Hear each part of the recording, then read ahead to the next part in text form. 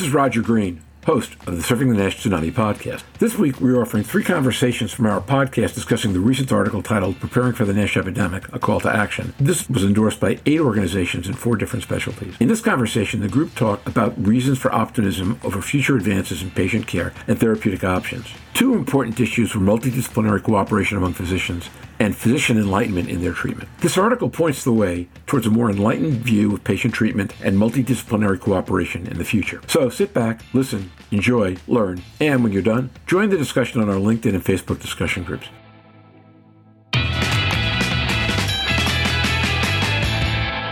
Stephen Harrison. That statement should go to Capitol Hill, right, Andrew? So the minute that gets incorporated into the U.S. Preventative Services Task Force guidelines, becomes a HEDIS measure, that's where we begin to actually drive change. Again, it's multi-pronged, multi-focused. There's lots of different ways that need to be gotten after. And it's going to be multifaceted. It's going to be what we're doing on Capitol Hill. It's going to be the direct patient education, and it's going to be publications like what Ken has pioneered with others. Roger Green. So let me toss one out to Andrew. Andrew, Jeff Lazarus had this really, I thought, interesting thought last week, and it was when Stephen said HEDIS that he triggered it, which is Lazarus's comment is any patient picked up at F2 or F3, forget cirrhosis, picked up at F2 or F3 for the first time, that should be called a late diagnosis, and that should be a kept statistic, which I loved because it was the first key performance indicator I had heard that you could very simply measure and tell a health system, hey, you guys are getting this wrong. Andrew Scott. That's kind of been one of the ideas we were hoping to see change when we added some of the ICD-10 codes, made that push to get now early versus advanced hepatic fibrosis coding put in the system. Going forward, it will be vital for us to have clarification on what stage a patient is in, and we can then use the different populations as we make our point. I mean, one thing we have to keep in mind is Capitol Hill, they sometimes want the big numbers, but they also want to know that it's a addressable problem. And knowing that if you have a certain population, and that's why we've been trying to at least get the conversation happening with the most at risk for now, but also kind of thinking of the entire spectrum as well. But, really just helping them see clearly that this is an addressable problem right now. Something needs to be done. And I want to kind of briefly mention too, kind of going back to a point that was just mentioned by both Stephen and Ken, some of the most successful meetings that we have had on Capitol Hill have when you've been able to have the doctor, whether it's a hepatologist, endocrinologist, gastroenterologist, or whoever, and a patient in the room together talking to legislators. And having that clinician who's able to provide their experiences paired with the research, the data, with the lived experiences of the patient is extremely impactful. That's what's most exciting when you see research like this coming out with many different societies joined in support, including patient advocacy organizations, but also letters like we have led and other initiatives that we have worked on that have been with collective, because that is going to be so important, having that patient side of the table and the clinician side of the table there together, kind of approaching it from 2 different angles, making the point and hitting them with the most important data and valuable information. Tony Vigliotti. Yeah, I agree with that very much, Andrew. Our experience has been that the story really carries a lot of weight. It's one thing to rattle off some statistics to a person, but they relate much more to the story, an individual story. And that's one of the things we try to do. Ken Cusi. Well, Andrew, expanding a little bit on what you said, there's a blueprint for this in the diabetes field. I work at the VA, and again, we get evaluated on whether you missed or not visit to the eye doctor, or you didn't measure in the urine protein, if you didn't check blood pressure, A1Cs. I think the easiest path is because people with type 2 diabetes are at greater risk, and there are diabetes medications that can treat both, that would be where I would emphasize the screening. The screening that we propose to Steve in the paper is not very expensive. It's not perfect, but even the 2-tier test between the FIB4 and some imaging with elastography is not prohibitively expensive. It's not more expensive than an eye exam. It's cheaper, or a protein urine test. And if you're negative, well, then maybe you don't have to do it every year, even every other other year or every third year. It's still debatable. But that blueprint of mandatory testing will go a long way, because in the diabetes field now, we don't choose the drugs based on their A1C reducing capacity, but on their complications. So some medications can reduce heart failure, like SGLT2 inhibitors. Others can promote weight loss. So pioglitazone could be reserved for those people with diabetes who have NASH or a suggestion of advanced fibrosis without needing to do a biopsy. You'll lower their A1C and, by the way, may do some good for their liver. Yeah, I see a lot of similarities between, in some ways, we're almost, with NASH, we're just kind of 5 years behind where diabetes advocacy is. And we're trying to use some of those techniques to kind of move the field forward on the advocacy side of things. And that especially includes, of course, partnering with Endocrine Society, AGA, and ACE. But also, we look forward to partnering with ADA more as we go forward, because having both the kind of patient sides of the same coin are valuable here. There's a lot of lessons to be learned there. And we've been trying to kind of take that guidance as we move forward. And on the screening point specifically, that's one thing where we hope with our Beyond the Biopsy initiative, really stressing that there are tools available now that can be used instead of biopsy. And biopsy, as we well know, naturally is a barrier for a variety of reasons. So that, obviously presents its own set of challenges, and getting us past that is vital as well. So we look forward to kind of working collectively to do that also. Let me just throw a flare into this thing for a sec, which is that, Andrew, I get the point that goes, we might be 5 years behind diabetes on the advocacy side, but one of the things that really struck me when I saw the survey numbers was the lack of any significant difference between endos and primary care in terms of what they knew, right, wrong, or indifferent about this disease. Now, I've also been told otherwise, that endos don't order NASH tests in any discernible difference from other elements of the population that should know any more about that. So I think that on the advocacy side, we might do fine. My question to Steve and Ken, I guess more, would be, and Ken, I don't mean to pick on endocrinologists. You're everybody's hero in this world. Hey, let me say one thing about endocrinologists. I did a survey of my own. I have a registry here in Texas, and we mine the registry, and we go out to endocrine clinics and do FibroScans. We go to GI clinics and do FibroScans. I was blown away when we were looking at data entry for baseline LFTs. GI docs, 25% of the time only had LFTs. Endocrine, 75% of their patients had LFT checks. I don't know if it's because of statin use or what it was, Ken, but you guys do a whole lot better job of at least ordering liver function test or liver chemistry test compared to my own GI colleagues. So kudos to you for that. Amen. But then, Stephen, so the flip side is I'm also told that there's no meaningful relationship in terms of people who look at order patterns between what comes out of those LFTs and whether any other NASH tests like FIB4s or anything get ordered. So I think they're doing a great job on liver enzymes. Now you just got to translate. You got to take it one more step, really. Well, you're absolutely right. My point was, or the point I was wanting to expand on that is, liver is important to endocrinologists, or you wouldn't be ordering liver chemistry tests. It's not just part of a comprehensive panel where you're checking the cholesterol. These were tests that had to be ordered by the endocrinologist separate. Liver chemistry test, liver function test. And so there is a sense that the liver is there, and there's a test that you can use to measure whether it's irritated or inflamed. We know it's not 100% accurate. We know you can have fatty liver and have completely normal liver enzymes, that you can have wildly abnormal liver enzymes and really not a lot going on if you do a liver biopsy. And we know there's inherent limitations on that. But a point is, endocrinologists are aware of liver disease. Now, I think it should be relatively easy to take that next step and say, let's translate that into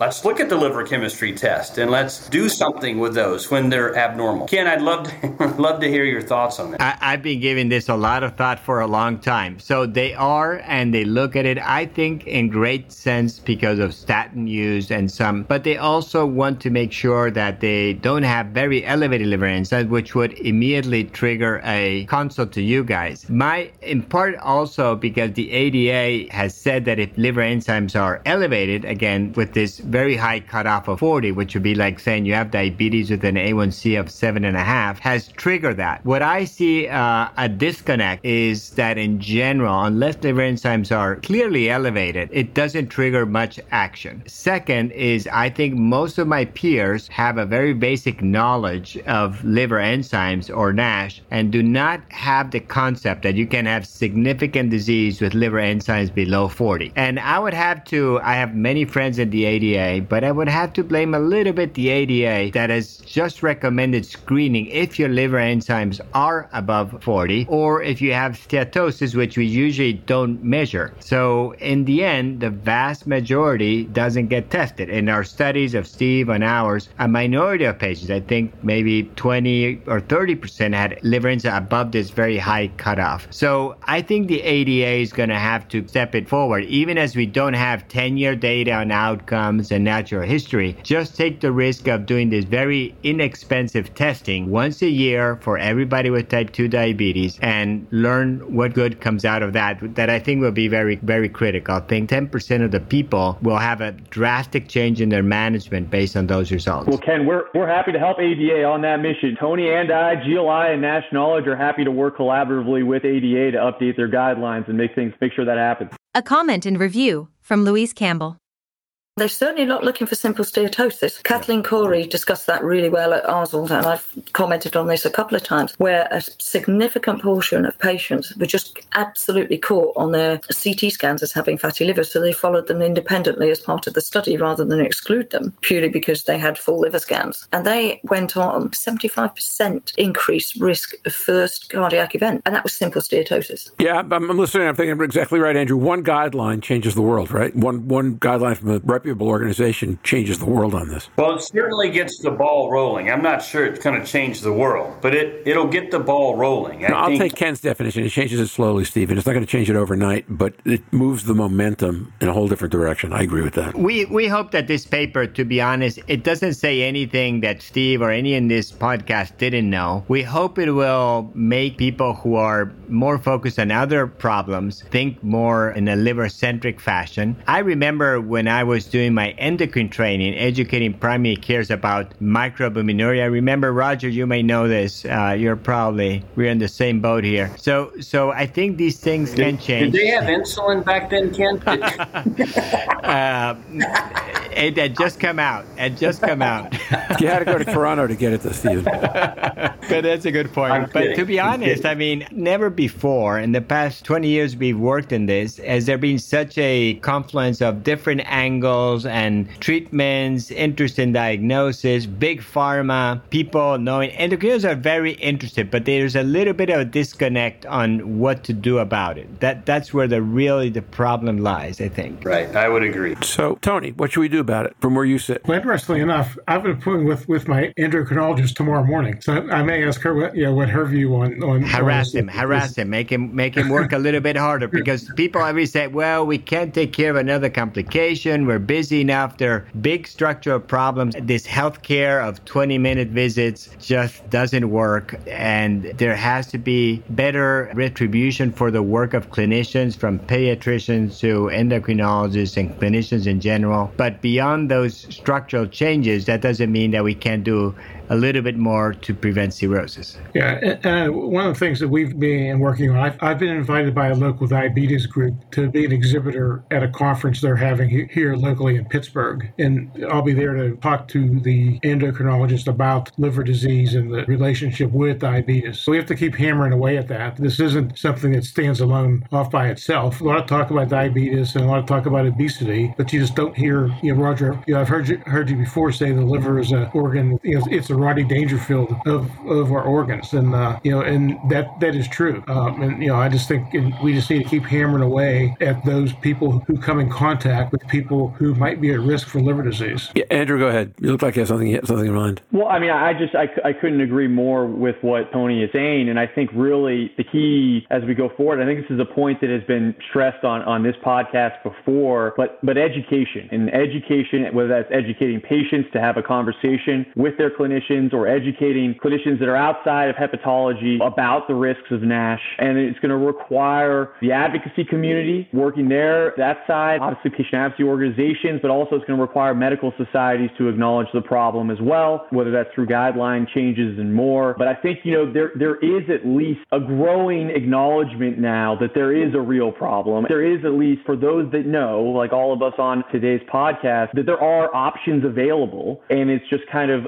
getting the word out more now, and then empowering those, whether it's clinicians or patients, to then share with others, whether that's on Capitol Hill or with their peers, the available options as well. Okay, so we're getting towards the end of Ken's hour. Okay, so I want to go to a final question, let him answer first, then if he has to leave, he has to leave, right? I wonder what you think the tipping points we can control today are. Obviously, first of the next generation of NASH drugs will be a major tipping point because it'll put a drug in the market and it'll put a lot of investment behind education. But before we get there, because that might be another 2 years, right? Year and a half, 2 years. Before we get there, what are the tipping points that we can shape in the interim? What can we do to meaningfully change the equation, speed the momentum? Well, again, it's not a single thing, as been said by the others here. But if I had to choose before we have a drug that will take still at least a couple of years, is A, patient education, patient learning, oh, well, I may have a problem. I'm going to ask my doctor. B, society's getting actively involved, and our little contribution with this article attempted to do that. But here, and even in the international arena, I also helped a little bit with what Lazarus was doing. So all this interconnection, increase awareness, it's just like the campaigns that cut down smoking and high cholesterol. It's a little bit at every level. But if I had to choose in the short term, patient education, clinician education, which many times is helped through these societies, and then what Andrew and Tony are doing, working from the roots and working in legislation to bring this to a level that it's something important. And I would add to that a podcast like this never existed prior to the pandemic. And now this is a voice to 20,000 downloads? So far, 21 now. Yeah. A publication like just came out, brought together everybody you see here on the podcast, and now we discuss that, and a physician or a patient may not have recognized that manuscript came out, but they did listen to the podcast, and now they'll want to go learn more about it. So again, to your point, Ken, every different media avenue to deliver this message is important, whether it's in print, whether it's on a podcast, whether it's in person, whether it's on Capitol Hill or in our clinics.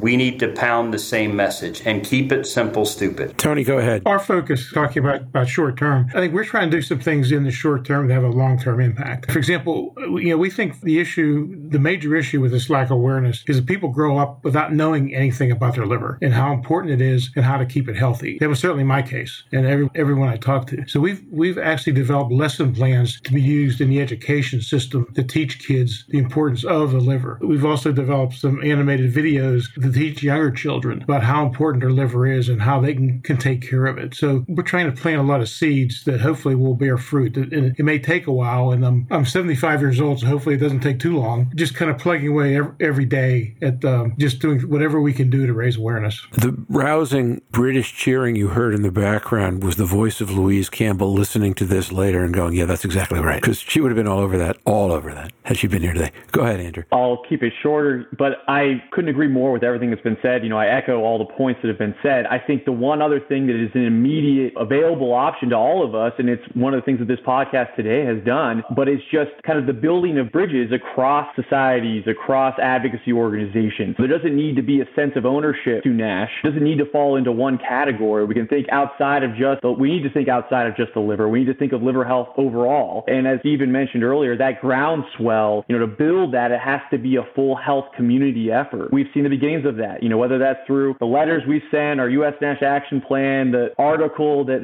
Ken has led, this podcast and more. It's happening, but we just need to keep doing that and keep getting everyone at the table. So Andrew, I don't remember, are you in the middle of getting your MBA, or do you have your MBA? I'm in the middle of getting it right now at night. When you're done, it will break a record because we will have 2 MBAs on this podcast at the same time. And the reason I mention that is that one of the things they teach you in B school, at least they taught me in B school, is that people do what's inspected, not what's expected. So when I talk about things like HEDIS measures and KPIs and guidelines and pathways, it is so critical for people to be evaluated based on whether they're doing the right thing once we've taught them what the right thing is to do. And I'm kind of looking at you in the eye when I say that, because when we talk about preventive task force, that's exactly where I go. We need that idea, for example, of late diagnoses and maybe 1 or 2 other things that we can turn into real simple metrics that we can persuade everybody that the cost effectiveness is there to measure today and the tools are there to manage today. If I have to do one thing before drugs show up, I think that's that's the one that is going to take more focused energy but would have great value. Not that the education isn't important, it is. Not that everything we're doing isn't important, it is. But we're going to pay it off when people metricate it. That would be my 2 cents.